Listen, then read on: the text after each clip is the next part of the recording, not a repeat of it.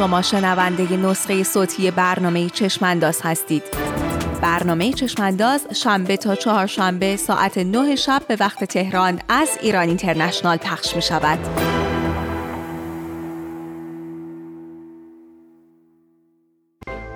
جدال تهران و واشنگتن در سواحل عمان به کجا میرسد؟ آیا لهیب آتش جنگ در منطقه برافروخته تر خواهد شد یا آمریکا بی نتیجه کور و محدود به حوثی‌ها حمله کرده؟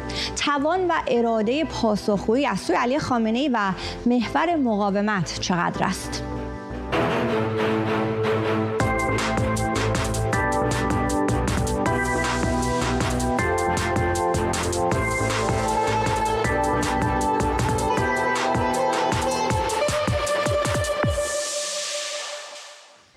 به چشمانداز خوش آمدید. من سمیرا قرایی هستم. بامداد شنبه ارتش آمریکا بار دیگر مواضع حوثی‌های تحت حمایت جمهوری اسلامی را در یمن موشکباران کرد. طبق بیانیه سنتکام، ستاد فرمانده مرکزی آمریکا، نیروهای این کشور تأسیسات راداری حوثی‌ها را در هم کوبیدند. هدف از این حمله تضعیف توان نظامی حوثی‌ها برای حمله به کشتی‌های تجاری اعلام شده. یک روز پیشتر در بامداد جمعه ائتلافی از نیروهای آمریکا و متحدانش از جمله بریتانیا، هلند و کانادا بیش از 60 هدف متعلق به حوثی‌ها را بمباران کردند. یک سخنگوی ناتو هدف از این حملات را حفاظت از آزادی کشتیرانی در دریای سرخ اعلام کرده. این سخنگو میگوید حکومت ایران نیروهای حوثی را حمایت کرده و مسئولیت دارد آنها را مهار کند. وزیر دفاع بریتانیا هم خطاب به مقامات جمهوری اسلامی گفته است که صبر جهان در حال پایان یافتن است و آنها باید حوثی‌ها، حزب الله لبنان و دیگر گروه‌های نیابتی خود را در سوریه و عراق متوقف کنند. در این چشمانداز با حضور 3 کارشناس می‌پرسیم آیا این حملات جمهوری اسلامی و متحدانش را به عقب خواهد راند یا نه انجام این حملات و باز شدن پای آمریکا و بریتانیا به درگیری‌ها خواست محور مقاومت است. 3 مهمان در این برنامه من را همراهی می‌کنند: حسن هاشمیان، تحلیلگر جهان عرب، شکریا برادوست، پژوهشگر امنیت بین‌الملل و سیاست خارجه و جابر رجبی، فعال و تحلیلگر سیاسی. سلام می‌کنم به هر 3 شما عزیزان. خوش آمدید به برنامه امروز چشمانداز. آقای هاشمیان، چقدر وضعیت فعلی رو شما خطرناک می‌بینید، مخصوصاً باز شدن پای نظامی بریتانیا به منطقه رو چقدر شما جدی می‌بینید؟ بله، من سلام دارم خدمت شما مهمانان گرامی و بینندگان محترم. این احتمال که جنگ بشه یا اینکه اوضاع آروم بشه به نظر من به پای هم پیش میرن. الان بعضی که پیش آمده با توجه به اینکه ایالات متحده و متحدان اون تونستن رادارها و اون برج‌های مراقبتی رو برای حوثی‌ها بزنن و از بین ببرن، من معتقدم که در حال حاضر این نیروها با توجه به اینکه کشتی‌های در واقع پشتیبانی و لوجستیکی ایران هم از منطقه فرار کردن، کشتی‌های جمهوری اسلامی، من معتقدم در حال حاضر قدرت رصد و راهگیری حوثی‌ها تا حدودی ضعیف شد، اگرچه قدرت موشکی و پهپادیشون هنوز هست، چون که اونها قدرت متحرک هستن و در یک جا نمیمونن و از این طریق نمیشه در یک جا اونها را از بین برد. بنابراین این وضعیتی که پیش آمده، سناریویی که مطرح میکنه این که حملات با دامنه محدود ادامه خواهد یافت. در واقع ایالات متحده در این سطح رویارویی رو نگه خواهد داشت، ضمن اینکه امروز مصر اعلام کرد که کل کشتی‌هایی که تغییر جهت دادن و از کانال سوئز عبور نکردن حدود 55 تاست. این پایین‌تر از اون سطحی است که در واقع پیش بینی میشد. این به این معنی است که ضرر ایالات متحده، متحدینش، کشورهای منطقه پایین‌تر از اون سطحی است که انتظار این موجب میشه که اگر حملاتی صورت بگیره و اراده بر ادامه این حملات با دامنه محدوده، منتها تغییراتی که در جبهه غزه ممکنه اتفاق بیفته یا جبهه لبنان اتفاق بیفته، اون یک بحث دیگه ای رو بسیار عالی. آقای هاشمیان، این بحثی که میگید که کشتی‌های لوجستیکی جمهوری اسلامی از منطقه رفتن بیرون یا حالا به قول شما فرار کردن از دریای سرخ، این رو میگید منبعتون کجاست و یه مقدار بیشتر توضیح میدید؟ بعد از حمله اول بوده؟ چه زمانی این اتفاق رخ داده؟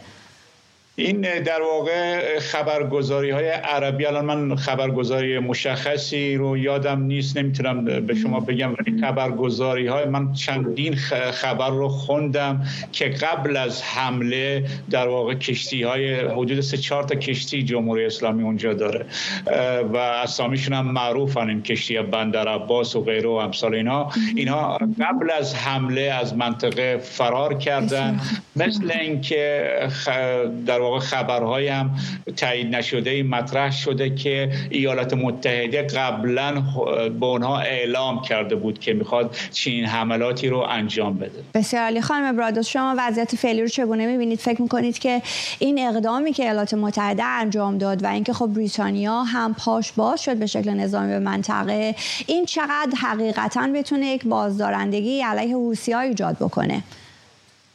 خب بازدارندگی به نظر من، ما با یک شرایط جدید جنگی مواجه هستیم، نه تنها در منطقه، در سطح جهانی هم، چون ما با یک نان استیت اکتورها، یعنی گروه‌هایی که دولت نیستن روبرو هستیم و اون توان نظامی که دارن با اینکه خب در مورد موشک و پهپادهایی که با هزینه‌های خیلی کم ساخته میشن و هزینه خیلی سنگین رو به حریف دارن میدن مواجه هستیم و اون پایگاه‌های حوثی‌هایی رو که دارن خب آمریکا و بریتانیا و 5 کشوری که حمایت کردن رو زدن، پایگاه‌های خب ثابت رو اگر در نظر بگیریم، ما در مورد پایگاه‌های دیگری باید صحبت کنیم که ثابت نیستن، در پشت ماشین‌های خیلی که عادی نظامی نیستن. موشک‌هایی رو می‌بینیم که این موشک‌ها رو میتونن پرتاب کنن، پهپادها رو میتونن به طرف کشتی‌ها بفرستن. یعنی شرایط جدید جنگی جهانی به نظر من، حتی در سطح تحقیقات نظامی و امنیتی هم با یک موضوع جدید به نظر من روبرو هستیم که حتی در این که بخوایم با خیلی از دوستان در مورد صحبت می‌کنیم که باید یک کانسپت جدید برای چنین جنگ‌هایی اصلا تعریف بشه که شما مسئولیت بین‌المللی برای چنین گروه‌های نان استیت باید چجوری تعریف بشه. بر حسب همین چیزی که توضیح دادم، آیا چقدر این میتونه بازدارندگی برای چنین شرایط، چنین گروه‌های ایجاد کنه؟ اینجا جای شکه که بتونه بازدارندگی ایجاد کنه. حالا طالبان یا داعش، اینها هم نان استیت اکتور بودن دیگه، یعنی یک چیز خیلی فوق‌العاده تازه اتفاق نیفتاده. طالبان وقتی که در مورد طالبان صحبت می‌کنیم، خب در قدرت بودن که حمله علیه طالبان شروع شد و اینکه تجهیزاتی که حوثی‌ها دارن یا گروه‌های مثل گروه شبه نظامی در عراق دارن، موشک و پهپاده که تغییر داده داعش قدرت این گروه، قدرت حالا داعش، چون که بیشتر تجهیزات نظامی که نیروهای عراقی داشتن، نیروهایی که در موصل بودن که مالکی خیلی از اون تجهیزات خیلی پیشرفته نظامی از آمریکا گرفته بود و وقتی که داعش حمله کرد، نیروهای عراقی این تجهیزات رو گذاشتن و فرار کردن و باعث شد اون قدرت نظامی، اون تانک‌های آمریکایی در دست نیروهای عراقی به دست داعش افتاد. داعش بیشتر در تسلیحات سنگین نظامی رو داشت که تونست خیلی خوب پیشروی کنه در موصل و پیشروی کنه تا مرزهای کردستان عراق پیشروی کنه. ولی در مورد این که بخوایم بگیم آیا بازدارندگی ایجاد خواهد کرد یا نه، چون که هدف گروه مقابل چه هدفی داره؟ حوثی‌ها میخوان با اون پیام برسونن، فشار رو به کشتی‌ها و اون مرز آبی بیشتر کنن و اون فشار رو میتونن اینجوری بیشتر کنن، ولی تا چه حدی اون امکانات نظامیشون، انبارهای نظامیشون تا چه حدی اون امکانات رو داره، اینجاست که نقش جمهوری اسلامی و چقدر این تسهیلات به دستشون میرسه اینجا معلوم میکنه بازدارندگی درست میشه یا نمیشه. بسیار خب. حمایت نظامی که جمهوری اسلامی از این به بعد خواهد کرد میتونه بسیار تعیین کننده باشه. آقای رجبی، چه خبر هست در اتاقهای فکر جمهوری اسلامی؟ به نظر شما در حال حاضر دارن به چه چیزهایی فکر میکنند و حمله‌ای که ایالات متحده کرده به حوثی‌ها در واقع به چشم جمهوری اسلامی، اگر شما بخواین که از چشم اونها نگاه بکنید، چه می‌بینن، چه می‌خوان بکنند؟ سلام خدمت شما و مهمانان عزیز و مردم عزیز ایران. نکته اینه که حمله‌ای که آمریکا انجام داده خیلی نمیتونیم ما این حمله رو واقعا خیلی حمله بزرگی بدونیمش، گرچه با 70 تا موشک انجام شده. اینها در بهترین حالت میشه یک حمله ارسال پیام دونست، چون در واقعیت خب حمله‌ای که شبش میدونستن که خیلی ها این حمله میخواد بشه، خب اصل غافلگیری وجود نداره، خب اونها فرصت داشتن جابجا بکنن. خود سخنگوی حوثی‌ها امروز با الجزیره مصاحبه کرد، گفت جایی رو که زدن 10 بار حمله شده بود و اصلا مهم نبود برای ما. این پیغامی که آمریکا میفرسته برای اینها در این مرحله برای حوثی‌ها یک نکته‌ای داره. نکته اول اینه که آمریکا میدونه که اردوگاه جمهوری اسلامی دوست داره پای آمریکا رو به موضوع بکشه، دوست داره که پای کشورهای دیگر رو به موضوع بکشه. تو پرانتز بگم موضوع حوثی‌ها رو من شخصا خیلی این موضوع رو در چارچوب موضوع حماس و اسرائیل و غزه نمیبینم، گرچه مربوطه، اما اهدافش فرق میکنه. توجیه‌هایی که حکومت جمهوری اسلامی میاره یه چیزه، اهدافی که داره دنبال میکنه یک چیز دیگه است.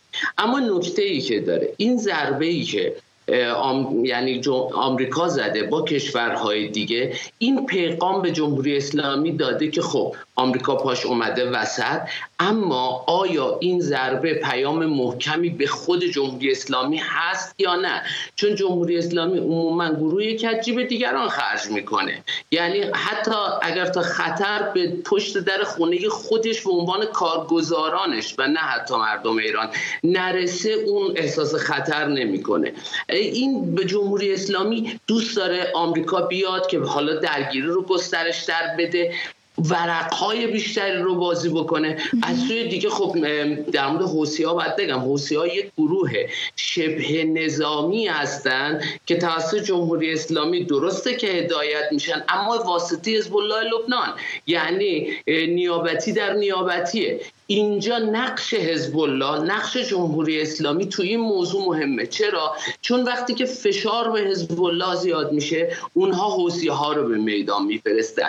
پس اگر موضوع بخواد در مورد حوثی‌ها حمله بشه، چون در 300 کیلومتر مرز آبی اونجا که حوثی‌ها مرز دارن با اونها، تجهیزات جابجا کردن سخت نیست. موضوع اینه که باید اون سیم پشت سر رو آمریکا قطع بکنه، اون هم با ارسال پیام، اول به لایه اول حزب الله، لایه دوم به جمهوری اسلامی. چیزی که من فکر می‌کنم جمهوری اسلامی الان داره نگاه میکنه، اگه جواب سوال شما رو دقیق بخوایم بدیم، اینه که خوشحال از این ضربه به این عنوانی که میتواند یک مقداری گسترده جنگ رو وسیع‌تر بکنه، به سمت خودش نمیان و اونجاست که جمهوری اسلامی خودش به عنوان یه در معرفی بکنه که همونجوری که آمریکا گفته ما پیام دادیم برای اون، که حالا اون موقع بتونه با مذاکرات یا با حرفای دیگه بتونه یه امتیازاتی بده. بسیار خب آقای هاشمیان، آقای رجبی به این اشاره می‌کنند که جمهوری اسلامی مایل بوده که ایالات متحده وارد منطقه بشه در چنین درگیری. استراتژی ایالات متحده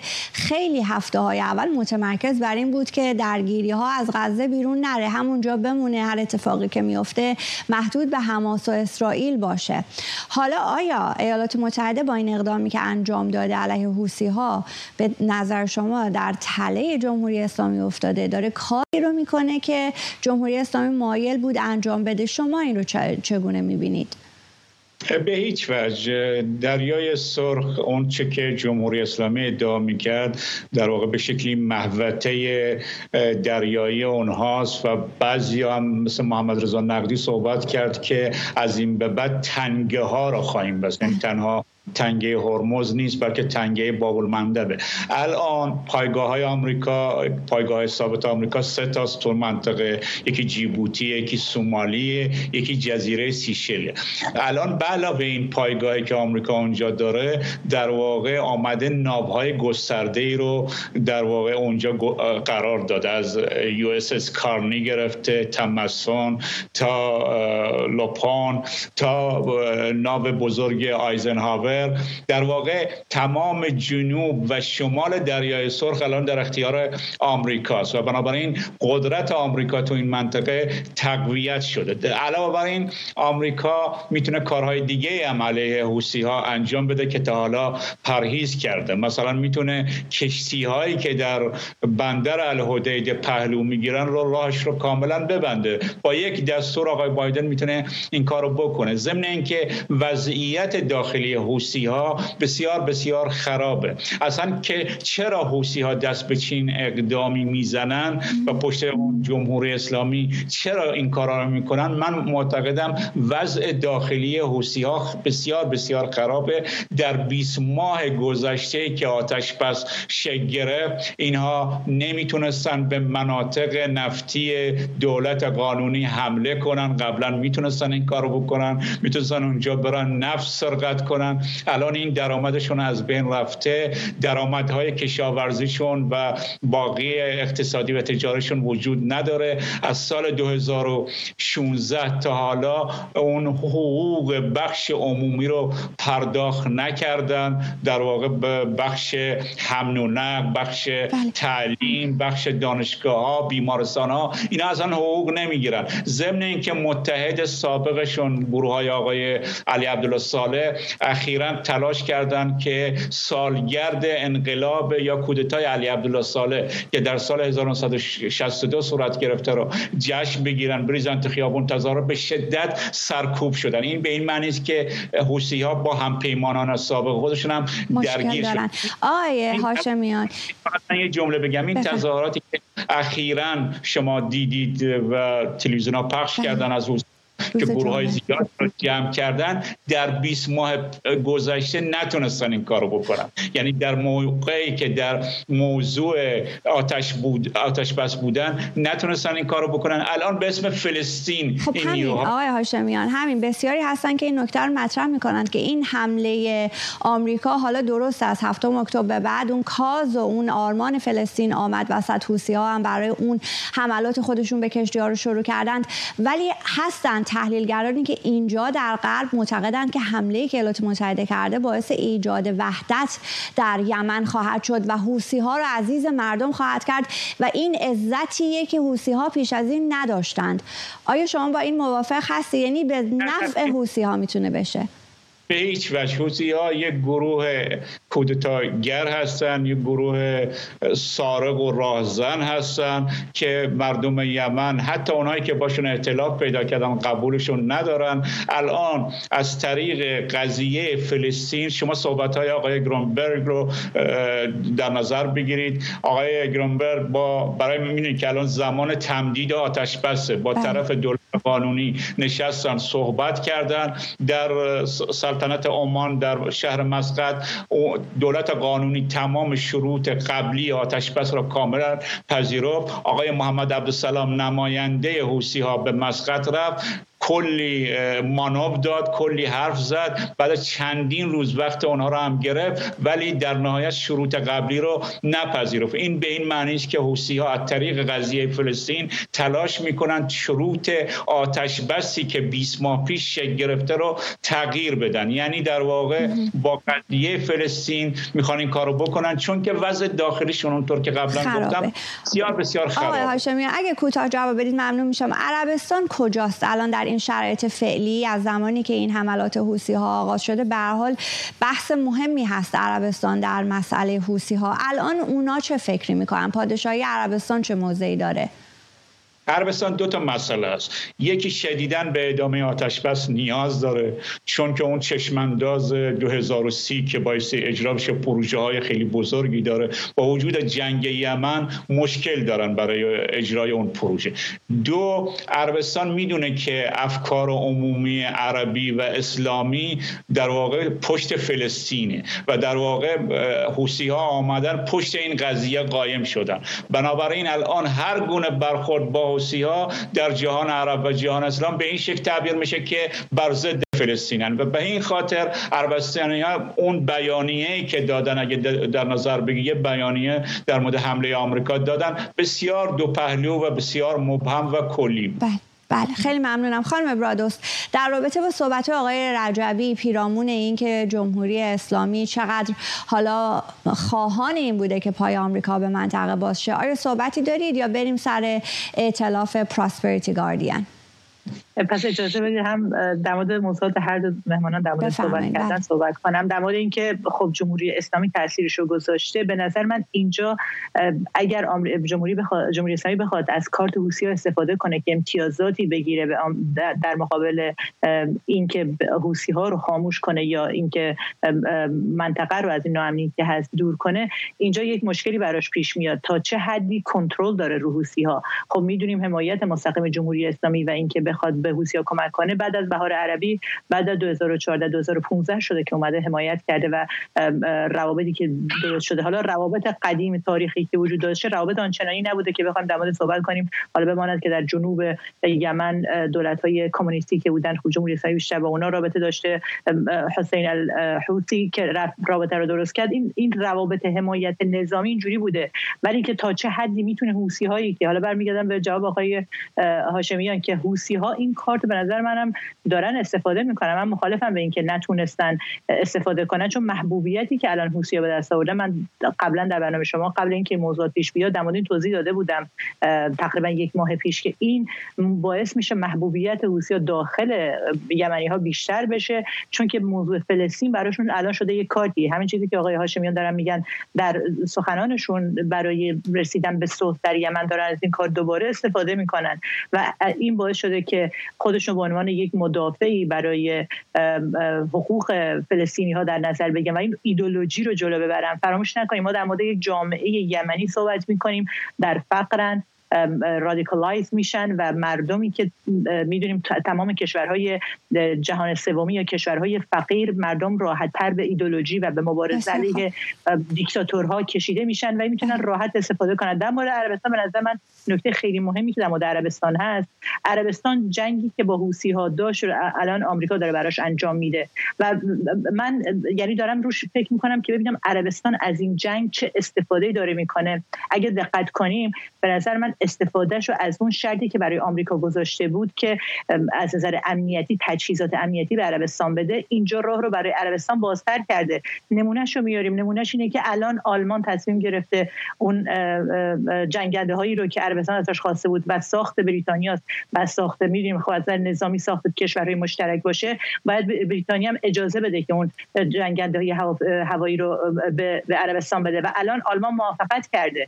یعنی آلمانی که به خاطر موضوع حقوق بشری اون جنگنده ها رو به عربستان نمیداد الان راه رو باز کرده و منتظر این هم هستیم که آمریکا هم اون تجهیزات نظامی رو بده. یعنی یکی از شرطایی که عربستان گذاشته بود برای آمریکا برای اینکه روابطش رو با اسرائیل نورمالایز کنه، عادی کنه، اون تجهیزات نظامی و امنیتی بود. اینجا با این جنگ داره بهش میده. از موضوع دومش قیمت نفته که برای عربستان قیمت نفت بالا بره بهتره، ولی اینجا یک مشکلی وجود داره در مورد قیمت نفت. خب منطقه ناامن بشه این به ضرر همون پروژه 2032 اگه اشتباه نکنم مال بن سلمانه که اینجا ضرر میکنه. برای همین برای عربستان موضوع هنوز در حال حاضر در این قد تنش باشه داره استفاده میکنه به نظر من در مورد این فکر. حالا خانم برادوست راجع به مواضع کشورهای اروپایی و خود عملیاتی که اتحادیه اروپا هم میخواد علیه حوثی‌ها انجام بده باهاتون صحبت خواهم کرد. این تجهیزات نظامی هم که گفتید از آمریکا به عربستان تجهیزات نظامی تهاجمی هست، چون تدافعی رو در اختیارشون قرار میدادند اما به خاطر مسائل مربوط به جنگ یمن تهاجمی رو متوقف کردن که حالا همونطور که شما گفتید احتمالش میره که باز هم بخواد آمریکا در اختیار عربستان قرار بده. آقای رجبی، خانم برادوست به این کارت بازی حوثی‌ها برای جمهوری اسلامی به اون اشاره کرد. از اون ور ما حزب الله رو هم داریم و روز به روز هم احتمال درگیری اسرائیل با حزب الله تقویت میشه، داره قوی تر میشه. اون هم هست. شاید جمهوری اسلامی، حالا ما در این 2 ماه زیاد صحبت کردیم که حفاظت از حزب الله لبنان برای جمهوری اسلامی مقدم هست بر حوثی‌ها. فکر میکنید که چقدر اصلا احتمال میداد که بحران با حوثی‌ها بره بالا و در جبهه حزب الله خبری نباشه؟ قبل این میخواستم یه نکته بگم در مورد این موضوع عربستان. واقعیت اینه که 10-11 سال اخیر سعودی ها هر چقدر گفتن خطر حوثی ها برای همه زیاده، همه حوثی عرب سعودی رو متهم کردن، همین آمریکا انصارالله یعنی حوثی ها رو از لیست تروریست بیرون آورد و امروز داریم میبینیم که حوثی ها به یک معضل تبدیل شدن. این هم مقدارش برمیگرده روی شناخت حوثی ها.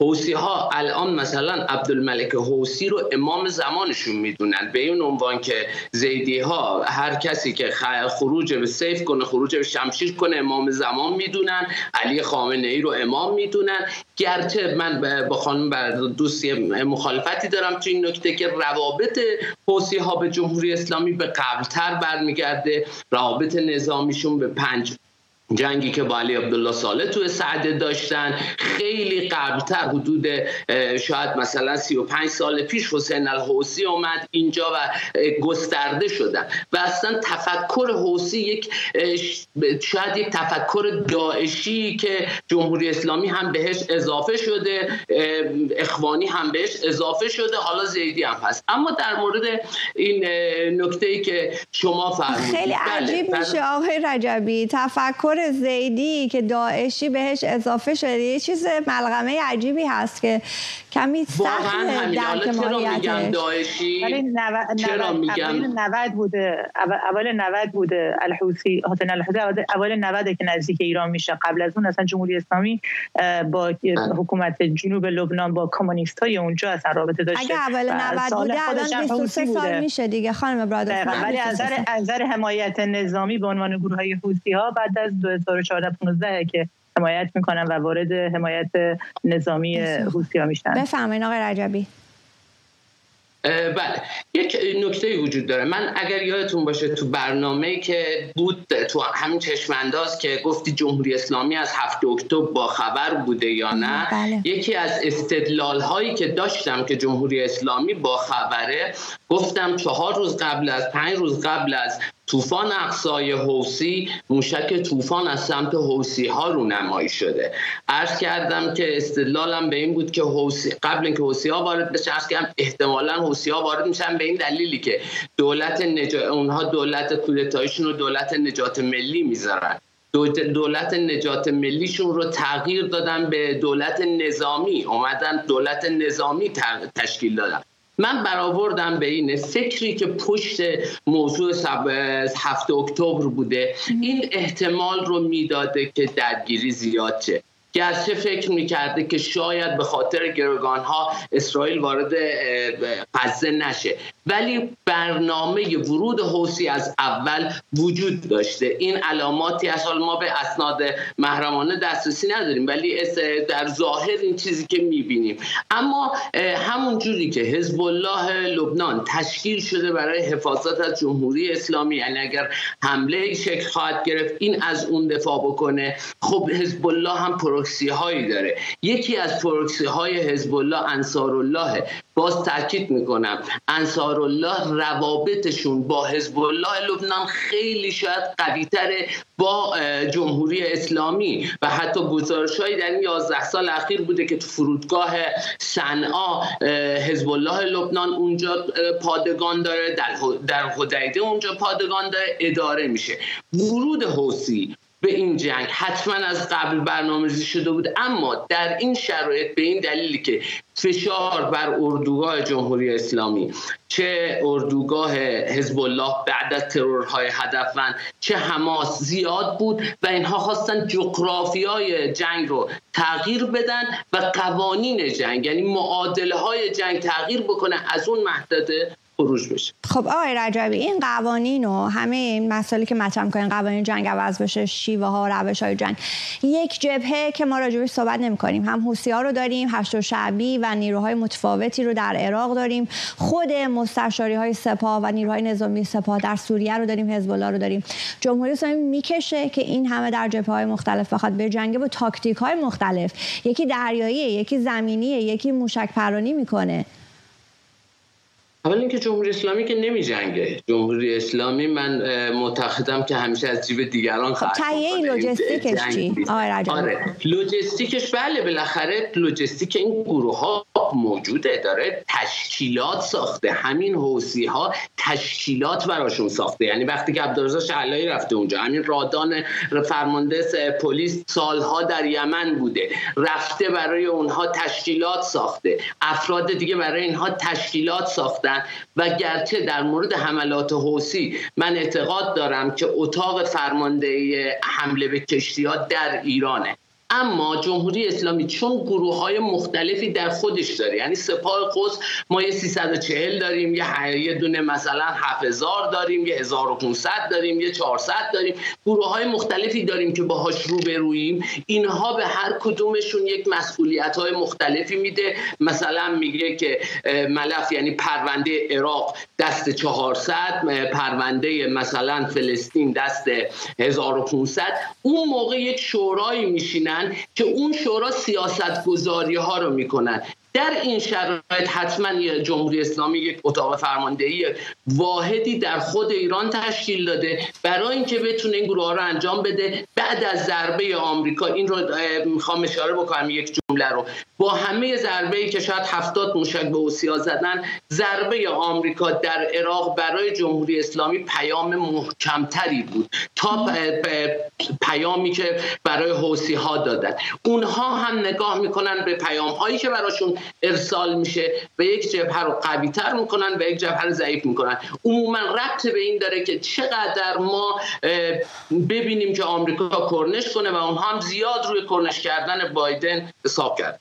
درسته آقای هاشمیان، راجع به پیام، اگر که یک پیامی رو ایالات متحده خواسته به جمهوری اسلامی بفرسته در این حمله که به حوثی‌ها انجام داده، هم بامداد شنبه هم بامداد جمعه، صحبتیه که برخی از مهمانای ما دارن انجام میدن راجع به این پیام، شما فکر میکنید که این پیام چقدر ستون فقرات داره، چقدر قوی هست؟ جمهوری اسلامی چه راجع به این پیام فکر میکنه؟ آیا شنیده؟ آیا قراره که کمتر بکنه؟ میدونیم که به هر حال حمله باز هم از سوی حوثی‌ها صورت گرفته بعد از حمله اول ایالات متحده.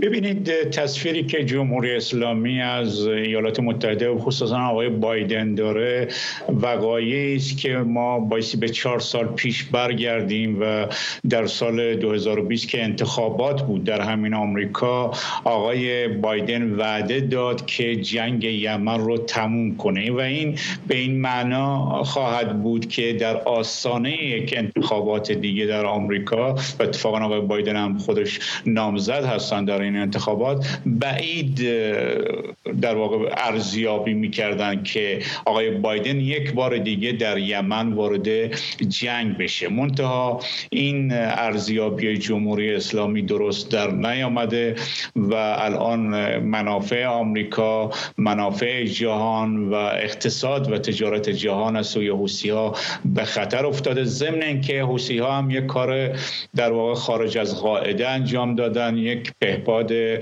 MQ-9 رو از ایالات متحده ساقط کردن. این در واقع یک خط قرمزی بود که حوثی‌ها، این خط قرمزی بود که جمهوری اسلامی قبلا رعایت میکرد ولی حوثی‌ها اونو در نظر نگرفتن و بنابراین با توجه به شرایط اقلیمی، شرایط بین المللی، تجارت جهانی، ایالات متحده مصمم بود که این حمله را به این شکل انجام بده و یک پیام خیلی بزرگی برای جمهوری اسلامی بفرسته و الان هم پیام این خواهد بود که این حمله به این شکل ادامه خواهد یافت. آقای هاشمیان، به نظر شما خواست حوثی‌ها در شرایط فعلی این هستش که اسرائیل دست از حملات خودش در غزه بکشه، یا این هستش که دیگه کانال سوئز و باب المندب و این کشتی‌های تجاری که این دور اطراف میرفتن و استفاده میکردن از این تنگه ها، از این آبراها، دیگه نیان، یعنی بتونه کمر تجارت جهانی رو حالا شکستن، چون حالا 20% ولی به هر حال تأثیر بسیار شگرف داره، تأثیر تعیین کننده نداره ولی تأثیرش بسیار زیاده. اینه که در تجارت جهانی یک اختلال ایجاد کنه. فکر می‌کنید بیشتر هدفشون چه هست حوثی‌ها؟ ببینید این که به اسرائیل ضربه بزنن در ارتباط با غزه هستن یا اینکه تجارت جهانی رو به خطر بندازن و اهرم فشاری بر کشورهای غربی درست کنن، این جزو تصویر بزرگ استراتژی جمهوری اسلامی هست. منتها برای حوثی‌ها به اعتقاد من وضعیت داخلیشون خیلی مهمه.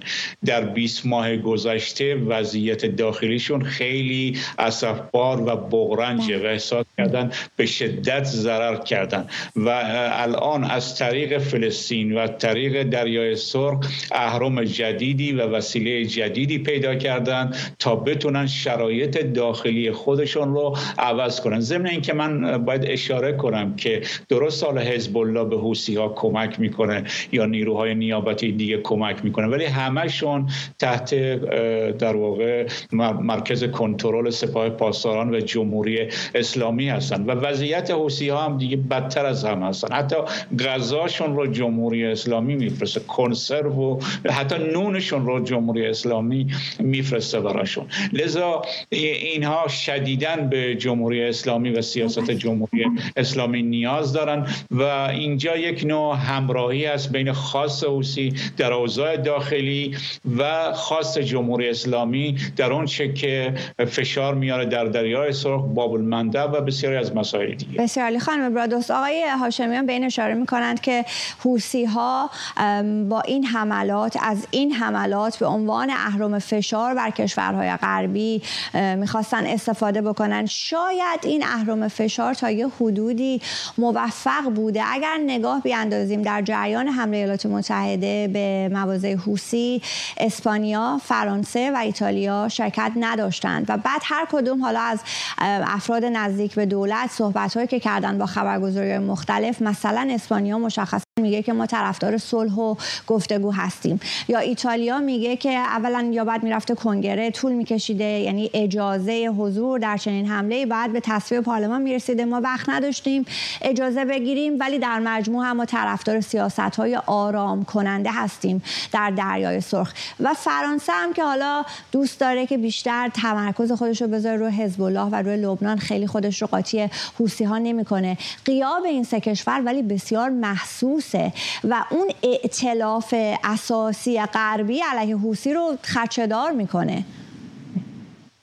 در مورد این که خب میدونیم همونطور که توضیح دادید اسپانیا نقشش رو همیشه در دفاع از فلسطین بوده. تاریخی که دارن با هر روابط اسپانیا و مردم فلسطین و اینکه خب در 2014 بوده که اسپانیا پارلمانش با تمام احزاب چه محافظه‌کار چه چپ رأی دادن به اینکه فلسطین رو به عنوان یک دولت قبول کنن و گفتن همین نخست وزیر چپش گفته اگه حتی اتحادیه اروپا قبول نکنه ما میتونیم یک طرفه قبول کنیم به عنوان یک کشور فلسطین رو. یعنی روابطی تیرگی روابط با اسرائیل تاریخ داره و بعد از شروع جنگ غزه هم تیره تر شده به خاطر اون صحبتایی که شدن و گفتن که اسرائیل قوانین بین‌المللی رو رعایت نکرده.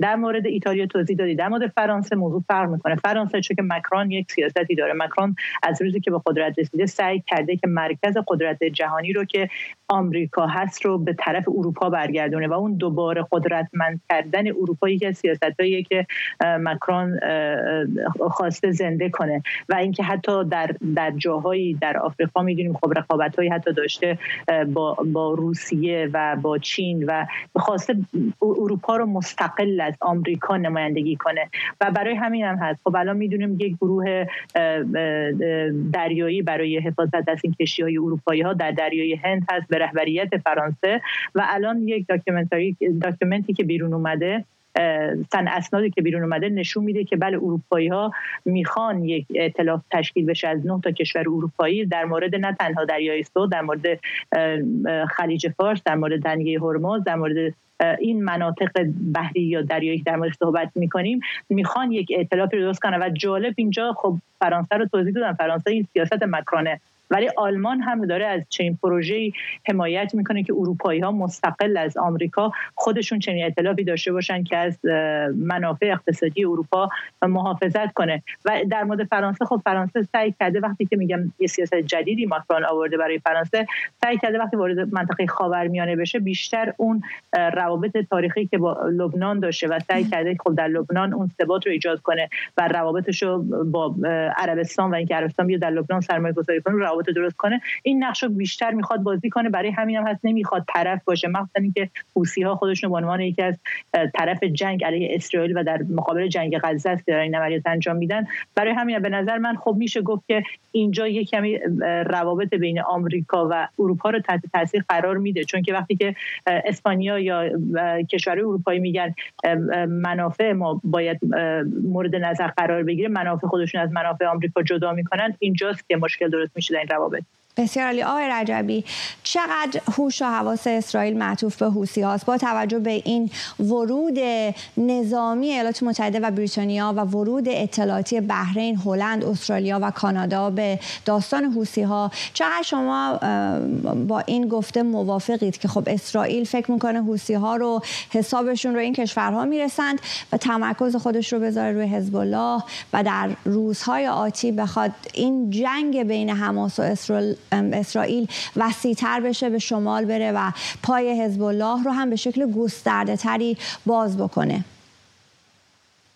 چیزی که واضحه نشون داده که اسرائیل عموماً به سراغ اونهایی که به سراغش رفتن میره. احتمالاً اسرائیل در یک وقتی به سراغ حوثی‌ها خواهد رفت.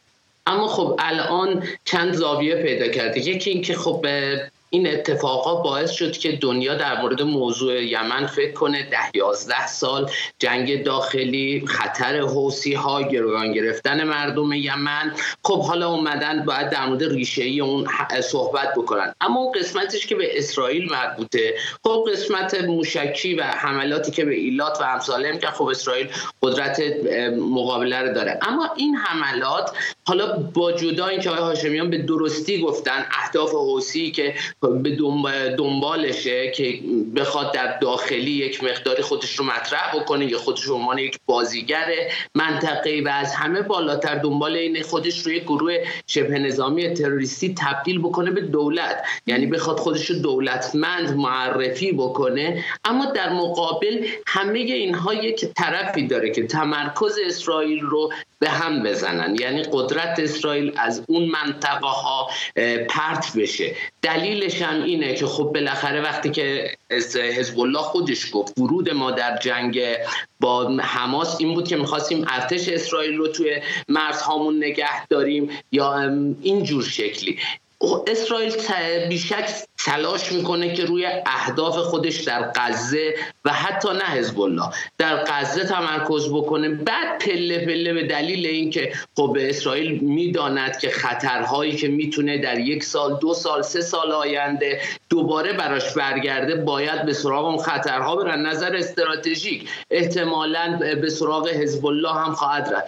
اما اینجاست که اسرائیل شاید از این نکته خوشحاله که آمریکا و کشورهای دیگه درک بکنن که شاید بعضی از گروه‌هایی که اسرائیل هم با اونها درگیره، اونها برای جامعه جهانی خطرن و اسرائیل بیان اینجا در کنار اسرائیل به عنوان اینکه اسرائیل تمرکز خودش رو بر اون جبهه‌هایی که میخواد بذاره انجام بده. اما نکته آخری که فکر می‌کنم به عنوان یک کلمه باید اینجا گفته بشه اینه که جمهوری اسلامی داره تلاش میکنه از همه کشورها، یعنی کار حوثی‌ها رو مردم یمن تاوانشون رو میدن، کار حزب الله و مردم لبنان تاوانش رو میدن، کار حماس رو مردم غزه تاوانش رو میدن، کار خود جمهوری اسلامی و مردم جمهوری اسلامی تاوانش رو میدن. شاید تمامی راه حل همه این صحبت‌ها همین باشه که دنیا باید یک بار در مورد جمهوری اسلامی تصمیم بگیره و خطر اصلی که جمهوری اسلامی برای همه ملت هاست رو جدی بده.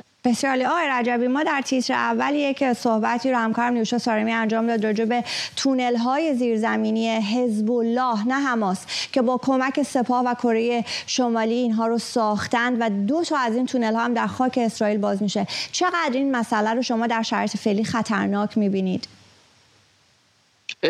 تونل های موجود در جنوب لبنان، یعنی از بعلبک تا مارون و رأس و تنتورا، اینها خیلی فرق میکنه با تونل های با حماس. به دلیلش بینه که تونل های حماس خب تونل های هجومی، تونل های لوجستیکی، تونل های دفاعی، تونل های ایذایی، اما حزب الله مرزهاش باز بوده، تجهیزات میتونسته بیاره و این تونل ها رو مخزن های سلاح گسترده‌ای داره. اما اون لحظه‌ای که بخواد تو اسرائیل در بیاد بعید میدونم، به دلیل اینکه اسرائیل اما به این عنوانی که قدرت تسلیحاتی خودش رو، نیروهای خودش رو اونجا بتونه مخفی بکنه و به راحتی بهش نرسن، حتما تونل‌های بسیار محکم‌تری داره تا تونل‌های هم. خیلی متشکرم از هر سه نفر شما، حسن هاشمیان، شکرا برادوست و جابر رجبی که در این بحث شرکت کردید و ممنونم از شما بینندگان تلویزیون ایران اینترنشنال که پای این بحث نشستید. تا یک شنبه شب.